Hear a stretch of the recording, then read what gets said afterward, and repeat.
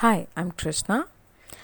I'm someone who is discovering herself through her experiences, and I'm sharing those experiences with you. Well, haven't we heard from our parents, guardians, and friends? Don't eat too much. Don't drink too much. Don't spend time with your friends outside too much. I for sure heard that a lot.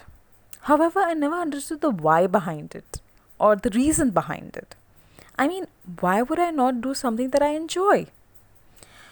But now I understood the why. The why behind not overdoing anything.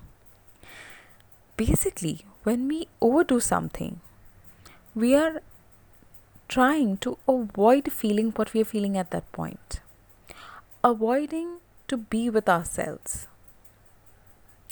There's no harm drinking, there's no harm eating, there's no harm spending time with your friends. However, when we overdo that, we lose the connection with ourselves. I lost the connection with Krishna. I didn't know Krishna.